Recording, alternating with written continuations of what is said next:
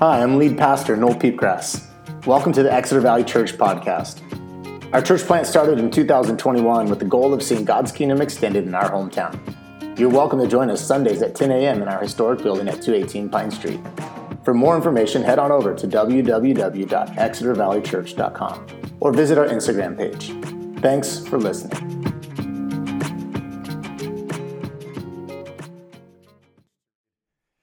I've heard that public speaking is one of people's deepest, darkest fears.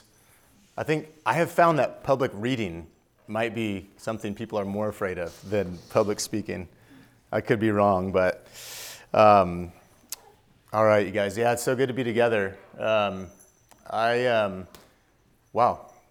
that was church discipline there in the front row. Keep your hands to yourself, please. Megan's been gone since Thursday, and not only has Megan been gone, but Cooper's been gone. My oldest daughter, she's 14. So the two most responsible people in our house are gone. And we've done all right? I'm sorry, Gunnar, you're a good reader, but you're not one of the two most responsible people in the house. But you know, I did, sometimes, sometimes I get nervous about how it's going to go on Sunday, or, you know, wanting it to go really well, wanting it to be, like, worth showing up to, you know. Like, if I'm honest, like, I spend a lot of emotional energy sometimes, like, with those concerns and fears. And I don't know, maybe I've said it before, but I love you guys so much, and I'm so thankful just to be with you. And I sometimes feel like, just like when we're here, it just all seems to center and get right. And thanks for being here this morning. I appreciate your presence. I really do. It means a lot to me. I'm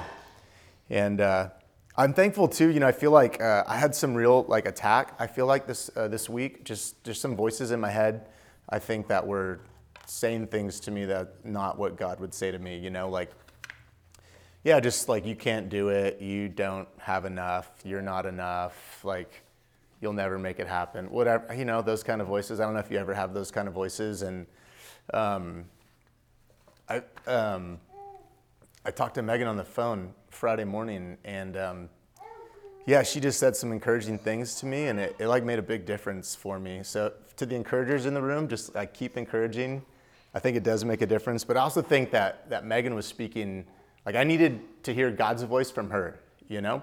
I don't know if that makes sense. I think sometimes you can relate, maybe you've needed to hear your dad's voice say certain words that only he could say, or maybe it was your mom or your loved one or whatever. Maybe it was your child, you know? Anyway, super thankful for that, just that we get to rest in his work, you know? It doesn't mean that we don't try hard, but ultimately he's the one that's done the work that's worth doing. So I'm so thankful for Jesus. And as we've been studying this Sermon on the Mount, we are several months into the study of this Sermon on the Mount, chapters 5, 6, and 7 from the book of Matthew. And I want to say, I am astonished and just super impressed at this Jesus guy that we've been studying.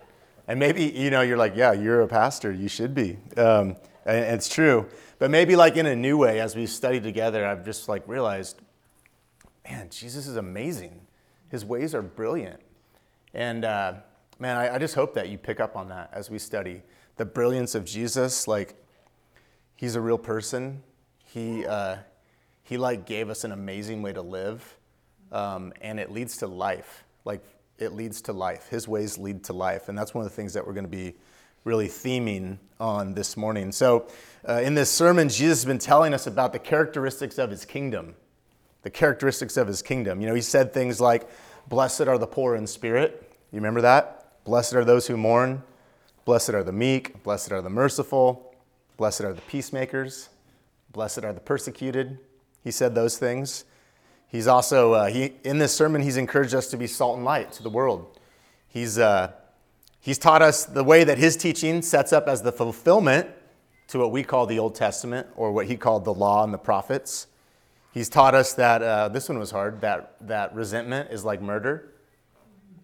Yeah, he taught us that. Said the same thing, carrying anger towards your brother is the same thing as murder. He also said that lust was the same thing as adultery.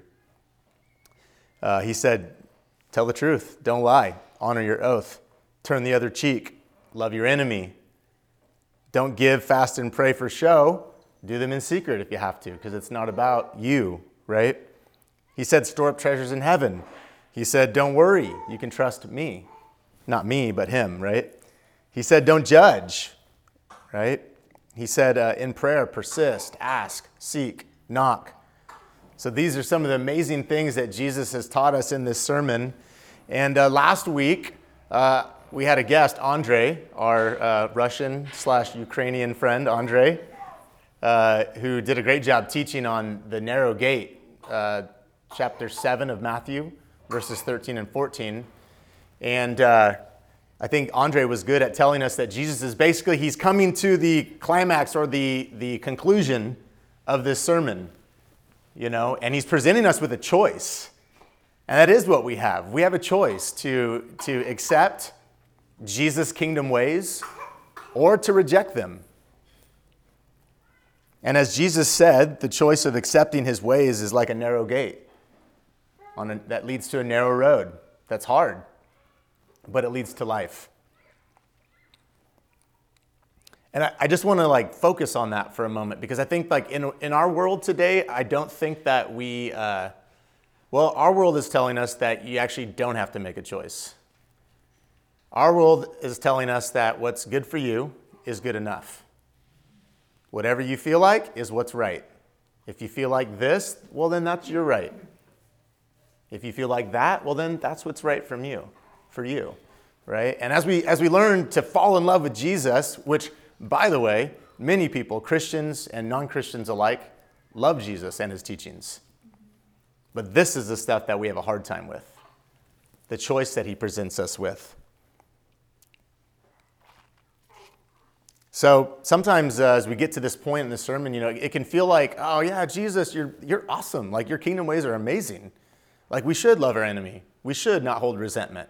The world would be awesome if we lived like that, But this starts to feel kind of hard and narrow now that we have to make a choice. But thankfully, as Jesus told us last week, maybe Jesus did tell us through Andre, as Andre told us last week, Jesus is the narrow gate. He's our entrance to this really hard, narrow road that leads to life.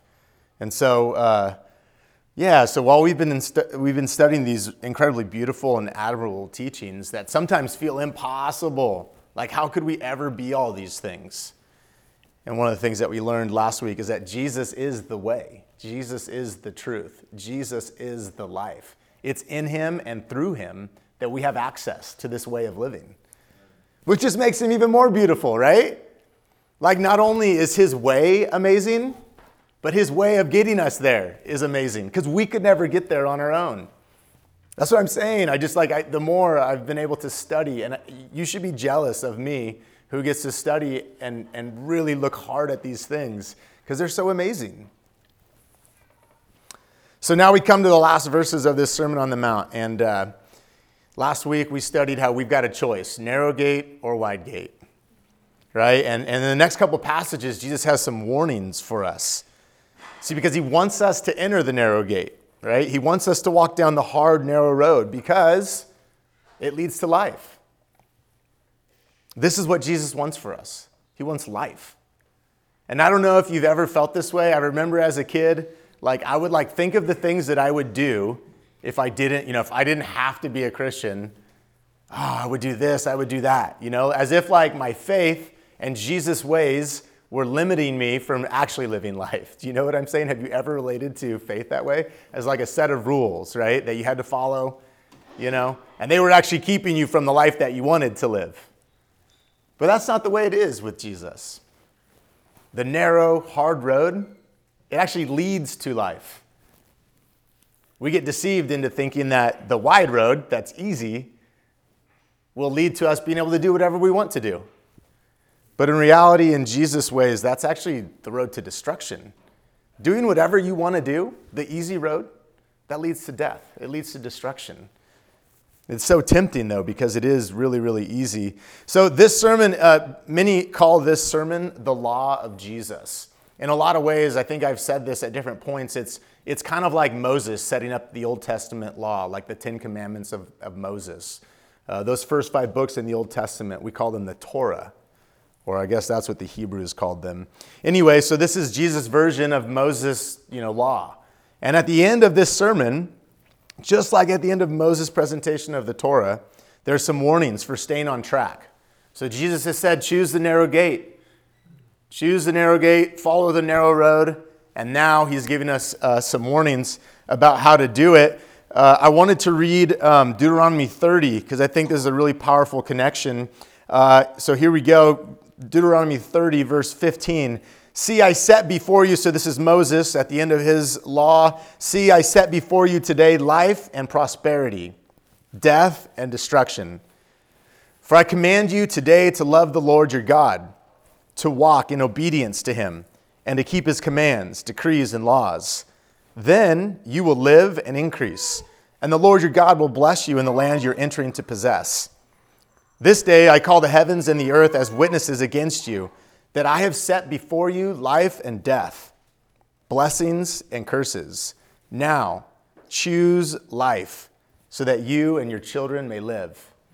And this is the choice that's before us today, the choice that Jesus presents: life and death, blessings and curses. And as he's made us aware of this narrow gate by which we walk this road that leads to life, he's got some warnings for us. Specifically today, he's going to warn us about these things called false prophets. False prophets come at us in all forms, but in all cases, they appear to be divinely inspired, right? So a false prophet is someone or something or some message that appears to be divinely inspired, when in reality, it's not divinely inspired, right? It's something that appears to be or is posing as the words of God, when in fact they are not the words of God. False prophets will woo us off the narrow road to their wide, comfy road, the easy road. So Jesus is saying, look, you've got to stay on the narrow road, right? And as he gives that instruction, you've got to make a choice, right? You've got to choose narrow or wide. And the next thing he does is he warns his people. He warns his followers that, hey, there's going to be these false prophets, because there were already in that day false prophets who are going to try and tempt you off the narrow road. So this passage is specifically about this idea, or these false prophets whose ways don't lead to life, right? So the narrow road is not about narrowing your fun. It's not about narrowing your enjoyment of life. The narrow road is about actually delivering you life. It's about keeping you away from death and destruction. So Jesus, knowing that these false prophets exist, he warns us of them. I was thinking of an example in parenting, right? You could relate, those of you that are parents, or if you've had parents, a good parent warns their kids, right? A good parent will at times warn their kids.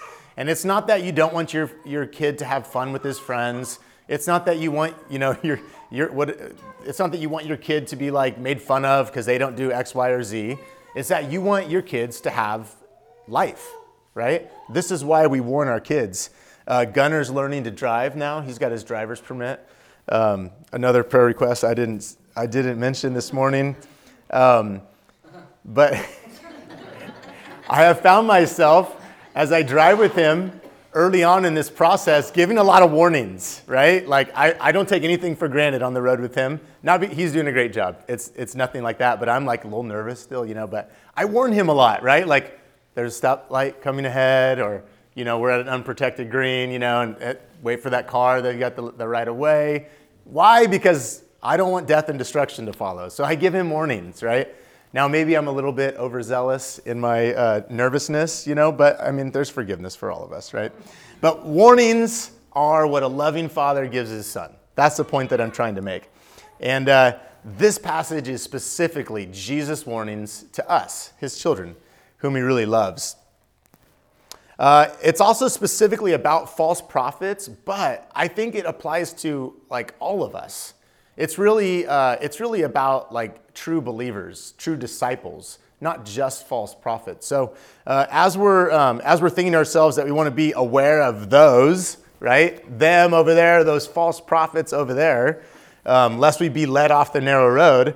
I think we also need to be aware of not being a false prophet ourselves, right? We're all ministers of the word. Like, just because I'm up here speaking and preaching doesn't mean I'm the only prophet in the house today.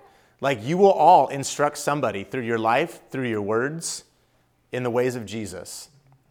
So we're all prophets in this sense. So let's shine that mirror back on ourselves today. And maybe it's just that I'm looking for company this morning. I will admit, when you're, as a preacher, when you're teaching a passage on beware of false prophets, you're like a little concerned that the people are looking back at you thinking, like, yeah, like you. We need to beware, of false prophets like you. It's like, dang, I better get it right this morning. So anyways, company, we're all in this together. We're all in this together. But yeah, it is, it's kind of challenging to read these words of Jesus. But I think, like, if the word of God does not challenge you, you're not reading the word of God correctly. This should challenge us, okay? And I was thinking as I reflected on the Sermon on the Mount and how high Jesus' standard is, I was like, man, all of this that Jesus is teaching is really setting us up well for the gospel, right? For the death and the resurrection of Jesus, because I can't do all these things. I certainly need him to have lived the perfect life for me and to die in my place for my sins, right? And that's what we get to celebrate in a couple weeks at Easter time. So also, this passage, it's as much about, I think, the truth as it is the people who proclaim it. Because Jesus' warning against false prophets has with it the assumption that there's falsity out there, right? That there is some like objective moral standard. Do you know what I'm saying? And maybe for you, because your butts are in the seat on a Sunday morning, so you may take that for granted, right? You may take for granted that there are people in our world who do not believe in truth, right? Whatever's true for you is true for you. Who am I to tell you what's true? Who am I to tell you what's right and wrong, right? And we see this all over the place, and I don't want to pick too many fights, but there's an extreme hostility to truth in our culture right now, right? Like, just for example, what's the truth about the definition of gender and sexuality? What's the truth about the definition of murder as it relates to the abortion debate? Our society's truths, individualism and tolerance, they've led to the false prophecy of universalism, right? That there's many roads. Any road leads to life. Like, these are the values of our culture. They stand in the face of the truth that Jesus teaches. It reminds me of what Paul said in 2 Timothy 4:3-4. You've probably heard this before. For the time will come. The time has come. The time has come when people will not put up with sound doctrine. Instead, to suit their own desires, they'll gather around them a great number of teachers to say what their itching ears want to hear. They will turn their ears away from the truth and turn aside to myths. Like, is there not a better description of the world that we live in than those two verses right there?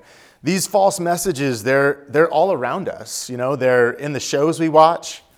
They're in the influencers that we follow, the news stations we're loyal to, the politicians we voted for, and they're even in the sermons some preachers that we podcast preach. It can be really tempting to ditch the hard, narrow road and head over to the wide, easy road. Our culture's road is super wide. It's super easy. Whatever's good for you. Whatever's good for you. Go ahead. I'm not here to tell you what's true and not true. Isn't that what our culture is saying? That is the truth of our culture.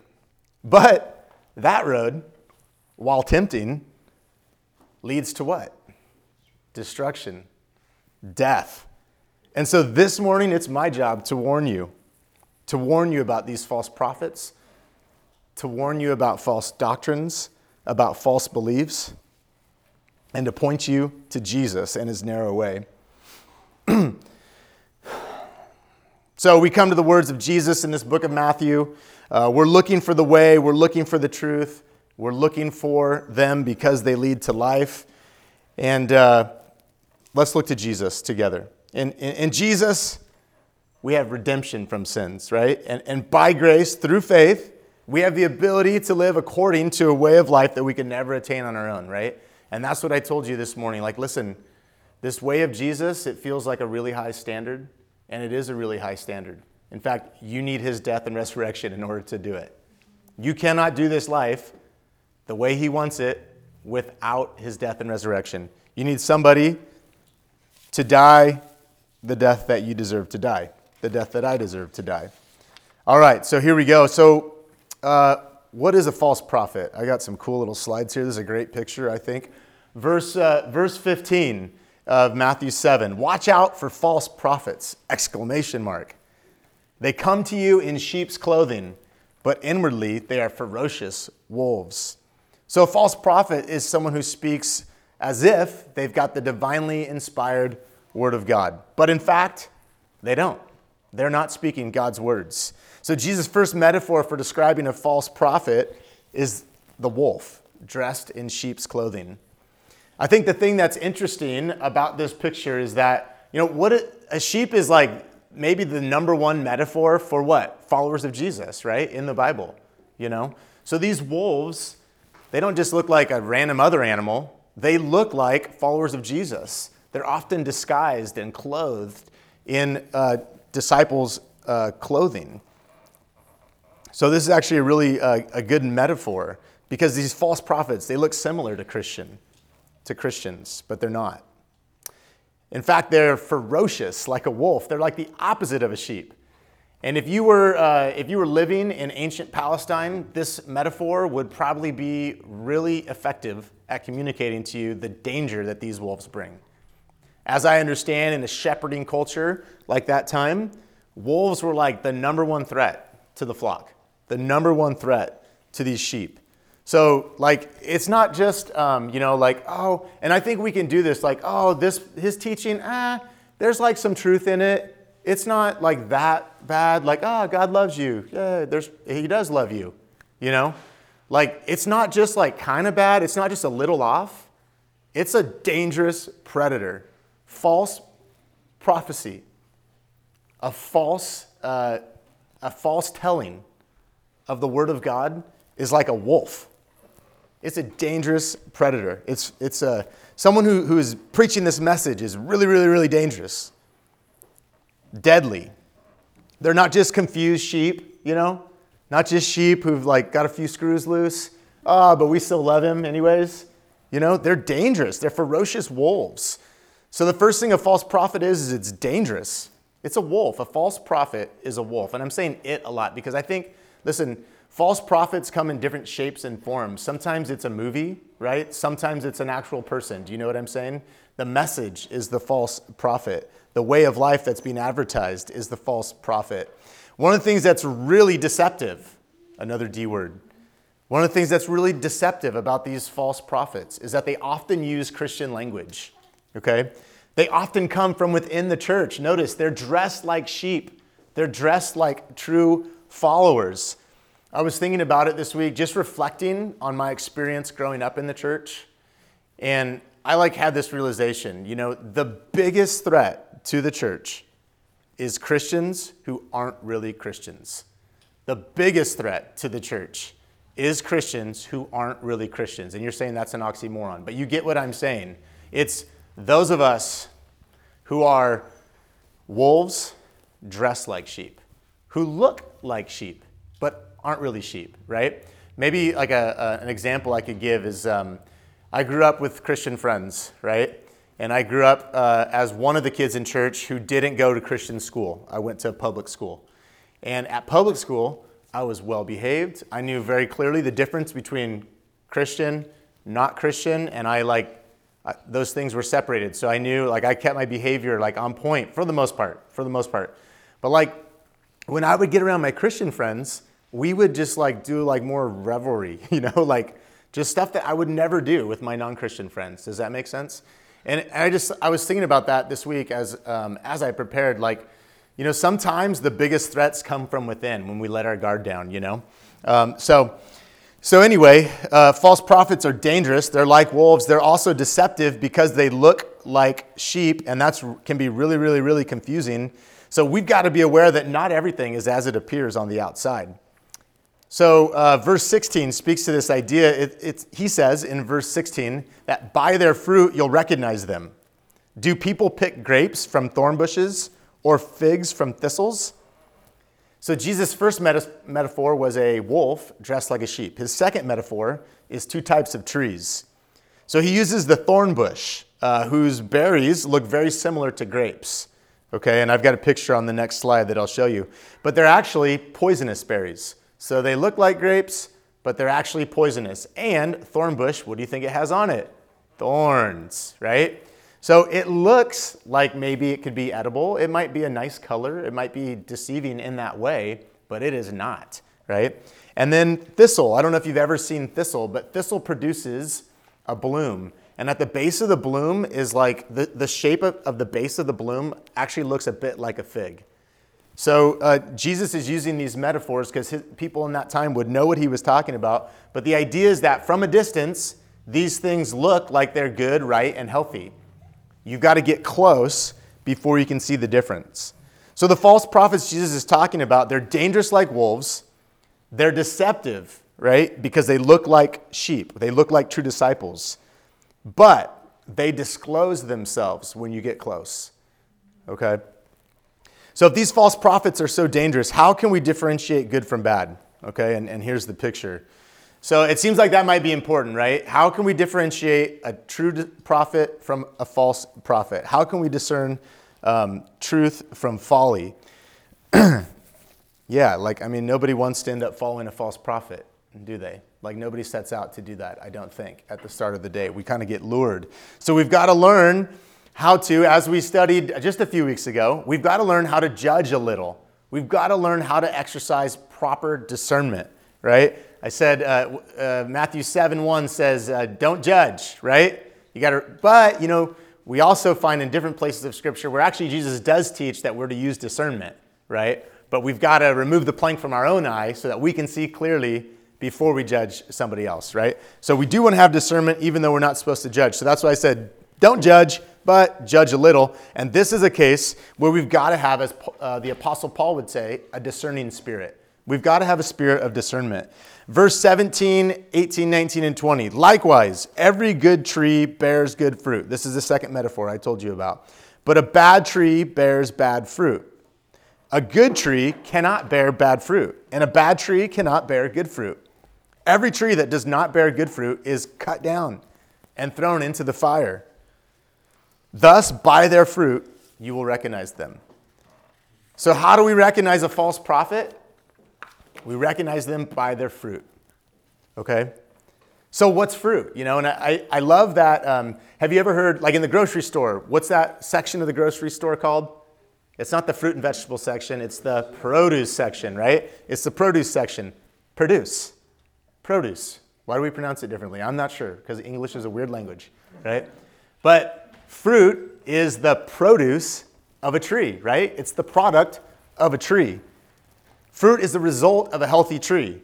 Good tree, good fruit. Bad tree, bad fruit, right? Thorn bushes produce bad fruit. It's inedible, it's poisonous, and there's thorns. Thistle, that thing that looks like a fig, it's not a fig. It's got thorns and thistle all over it. You don't want to eat that. When I was growing up, I worked in a packing house over the summers while I was in high school. And I know that they had inspectors come and inspect the fruit, right? These inspectors made it their livelihood to be good at telling good fruit from bad fruit. And I assume that was tied to the price of the fruit and all that stuff. Their entire job was to recognize good fruit, And this is how we need to be as we discern true prophets from false prophets. So 3 markers of the fruit of a good prophet: good doctrine, good living, and good effect. Good doctrine, good living, good effect. So a good prophet, a true prophet, will teach good doctrine. So conversely, false prophets teach false gospel. Like, for example, there's only one way to life: the narrow road, through the narrow gate, Jesus. But false prophets will preach a false gospel. They'll say that the road is wide, that the gate is wide. This is false prophecy. See, our culture has created its own gospel. Do whatever feels right to you, you know? It's like, oh my goodness, what a wide road that is. I see why it's appealing because it is so easy to get onto that road. The only problem is that it leads to destruction. So I think we'd be wise to follow Jesus' advice. My wife was having a conversation with a friend of ours that's an atheist, believes there's no God. And this friend was saying, she's very smart. Evidently, she's like read the Quran and she's read the Bible and she's studied the teachings of Hindu. And even like she was like, I guess she has relatives that are Jewish or something. So she was well versed in Judaism. And she was like, I've read Jesus' teaching and his ways are awesome. His teaching's so great, she was saying. You know, but she's like, but I think all religions are good. This is what she was saying. But all religions are good. They teach some of the same ideas. And, you know, if they produce like good living, then all religions can be good for people. Okay? Yeah. So that's interesting. You like Jesus' teaching. You think his ways are great. But Jesus also said, I'm the way, the truth, and the life. No one comes to the Father but through me. Right? Jesus is the narrow gate. Good doctrine says you've got to make a choice. And there's only one way. That's good doctrine. And it feels like, to our world, it feels unfriendly. It feels mean to tell people that if you don't choose this way, you're going to die. That feels mean, but I would propose that it's actually the opposite. If you know that this way leads to death, how vicious of a person could you be to let somebody walk down that path? You know what I'm saying? So it's out of Jesus' great love for us that he gives us these warnings. Like I was saying earlier, he's like a father, like me, warning Gunnar as he's driving down the road. So good doctrine is one of the markers of the fruit of a good prophet. But it's not just what you say that matters. Good living matters too. The life of a prophet is one of the ways that you can inspect the fruit that comes from his life. And the major marker of good living is obedience. A good prophet is obedient to the will of the Father. Obedience, this is, I think, an important point to make known, is that obedience is not a state of being. It's a fruit. It's the produce of the way that you are. You obey because of how you are in your heart. Now, sometimes what we've done, another false gospel would be that you have to perform your way into good graces, right? What's that country song? Trying hard to get to heaven, where we come from, something like that? Working hard to get to heaven, where we come from? Yeah, Alan Jackson. Thank you, Gunnar. Right? That is a false gospel that we've embraced at times in the church, as if our obedience is what saves us. You could never be obedient enough to make up for the sins that you've committed.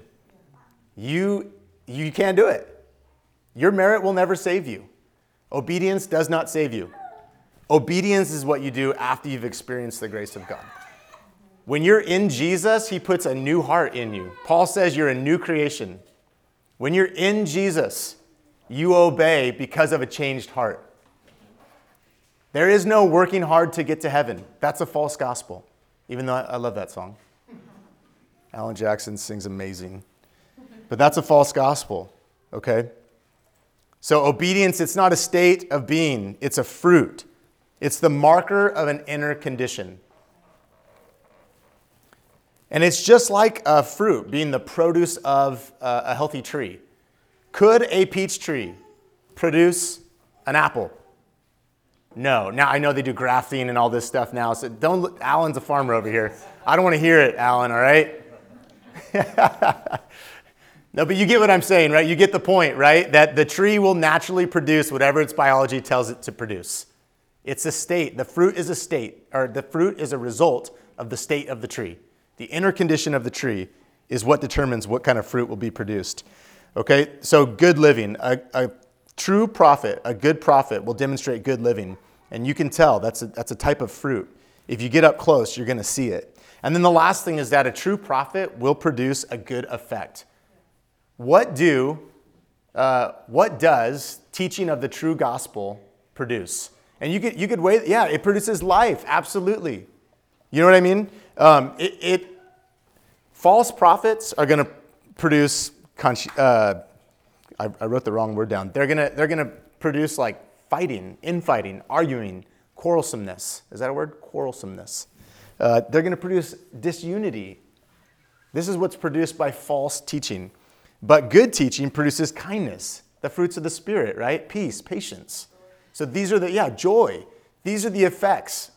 So sometimes you can see the effects of good teaching or false teaching, and then you know the fruit, like a fruit inspector. That's one of the ways to tell. So you've got good doctrine, good living, and good effect. These things are all markers of the fruit of a good prophet. But what about? There's a couple instances in this passage that are like really kind of difficult to understand, right? Like, for example, there's a verbal profession that's being made in verse 21. I'm going to go back so you can see it right here. So in verse 21, not everyone who says to me, Lord, Lord, will enter the kingdom of heaven, but only the one who does the will of my Father who is in heaven. See, a verbal profession, all the right words, without obedience is not the fruit of a true prophet. That is like so convicting that on the final day of judgment, there's going to be people who stand before Jesus and cry out to him, Lord, Lord, with fervor, with passion, with meaning. And he's going to say, sorry, you haven't done the will of my Father who's in heaven. Dang. A true prophet puts their money where their mouth is, right? A true prophet, a true follower of Jesus doesn't just talk it, they walk it. They practice what they preach. How about this next one? Verse 22. Many will say to me on that day, Lord, Lord, did we not prophesy in your name? And in your name drive out demons? And in your name perform many miracles? Then I will tell them plainly, I never knew you. Away from me, you evildoers. Dang. So what about spiritual power? Surely signs and wonders, in Jesus' name no less, is an indicator of true discipleship. I was like incredibly convicted because I want to see the power of God come. I want to see people healed on my watch. I want to see demons cast out. I want to see like the prophetic rise up in our gatherings. I need it. We need the power of God. But that in and of itself, according to Jesus, is not a marker of true discipleship.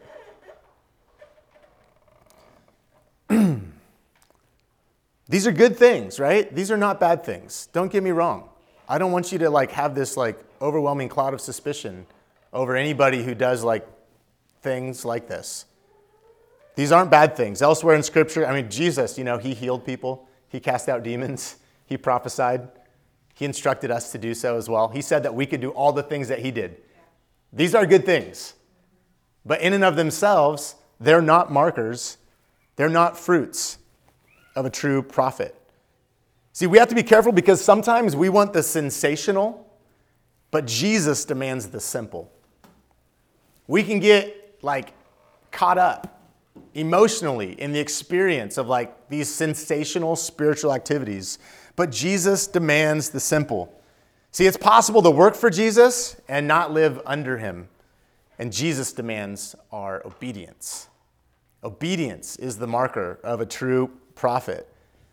Those verses are so crazy. I've told you this before. Thomas Jefferson, he cut out the parts of the Bible he didn't like, and he wrote about this, and in a sense he came up with his own faith, right? A false prophet, might I add.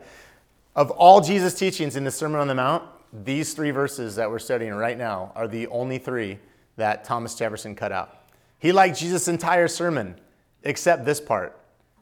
Thomas Jefferson, I don't think he knew how to rationalize. How could someone cry out to God and still be judged? How could somebody perform signs and wonders in Jesus' name and still be told, get away from me, depart from me, you're an evildoer? He couldn't stand the thought of a Jesus who stood in judgment, which is the last point. So we've got false prophets, fruit, and lastly, final judgment. Yeah, he couldn't stand the idea of a Jesus who stood in judgment.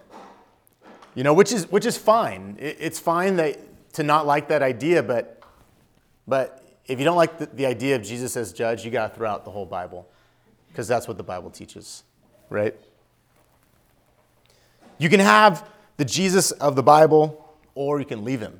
Take it or leave it. You can have him or you can leave him. But you can't have your own Jesus. You cannot have your own Jesus. You cannot have the Jesus like Thomas Jefferson that exists the way you want him to exist. That Jesus does not exist. You can have Jesus or you can leave him. But you can't have your own creation, right? And the Jesus of the Bible stands in judgment. Check out this quote. Theologian Richard Niebuhr says this of American liberal Christianity. I've heard it also called progressive Christianity. He says this is how he would describe this American version of liberal Christianity. A God without wrath brought men without sin into a kingdom without judgment through the ministrations of a Christ without a cross. This is not the gospel. For our sin deserves God's wrath. So he sent his son to bear the weight of our sins by his death on the cross. This is why we're going to celebrate at Easter. Because we had a problem with God. And we needed a solution to the problem. Otherwise, Easter, what's the point? There's nothing to celebrate at Easter if we didn't have a really, really, really big problem. Look, I wouldn't be loving you if I did not point out to you the judgment of Jesus. Dale Frederick Bruner says this. This is a really great quote I read this week. A Jesus without judgment, a Jesus who does not care about the content of people's lives, does not exist. You can cut out his judgment as much as you want, but it does not change the truth. This Jesus of judgment exists.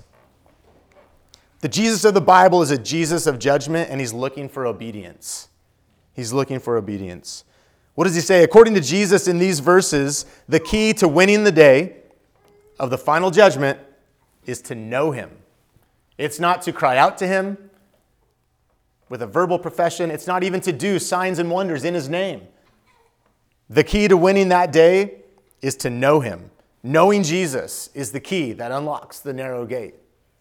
Knowing Jesus is how we walk the difficult road that leads to life. So I guess that's the question today. Do you know Jesus? Do you know him? Like really, do you know him? Did you know that oftentimes, have you ever read Bible translations where it talks about sex? Right? With the phrase, then Adam knew Eve. Do you know Jesus? Intimately. Do you know him? Intimately. Do you know him? Do you have a relationship with Jesus? Do you talk to him? Do you listen for his voice? Do you listen to his words? Do you meditate on them day and night, as it says in the Psalms? Look, you've probably heard it said ad nauseum, perhaps, that Christianity is not a religion. It's a relationship, right? In this instance, that's true. Do you know Jesus? He's the narrow gate. He's the leader. He's the one that leads us down the narrow road. He's the one from which we gain the ability to produce fruit. He's the life, the way, the truth, right? No amount of spiritual fervor or spiritual activity will get you there. You need Jesus. You need Jesus to make it to this destination, and you need to know him. This morning, as we close, I just want to invite you to come to the table and receive again the broken body and the poured out blood of Jesus. See, he's made a way for us. That's what we're celebrating. This narrow gate is the way that Jesus has made for us by his death and his resurrection. This bread is broken by Harper this morning. And it represents Jesus' body broken for you, physically beaten, maimed, tortured for you, for me. Death on the cross was not just like injection by lethal poisoning. It was torture. It was brutal. It was humiliating. It was a spectacle. Jesus' body was broken for you and for me. His blood was poured out. It cost him blood, real blood, to die for our sins. But this is how he's made a way for us. By his death and his resurrection, we get to have relationship with him. We get to have life everlasting, and just like in Christianity, we get like numb to these things. But listen to this. You get to have in Jesus life everlasting in perfect union with God. This is what you get. That is remarkable that we could have that. It is no small thing. Don't be numb to what you have in Jesus because of his broken body and his poured out blood. This is what we celebrate each and every week as we conclude our time of worship, okay? Let the broken body of Jesus, his blood poured out, lead you through the narrow gate this morning as we close. Down a narrow road, which at times is very hard, but leads to life. Exeter Valley Church, he has set before you life and death, blessings and curses. Choose life. Amen? Amen. We're going to sing. You can search your heart as we start to sing. For some of us, that takes a long time. For some of us, it's like, boom, I already know. I've been searching the whole way through. But when you're done searching your heart, you can come to the table and you can receive, you can remember what Jesus has done for us. Remember, this is for believers. If you're like, man, I don't know if I really have put faith in Jesus, then the table's not for you this morning. And that's cool. Just like say no to the table this morning. But if your life is in Jesus, you're like, I want to follow him, then come remember together this morning. This song is I Need You by Matt Mayer. Let's stand up and sing together.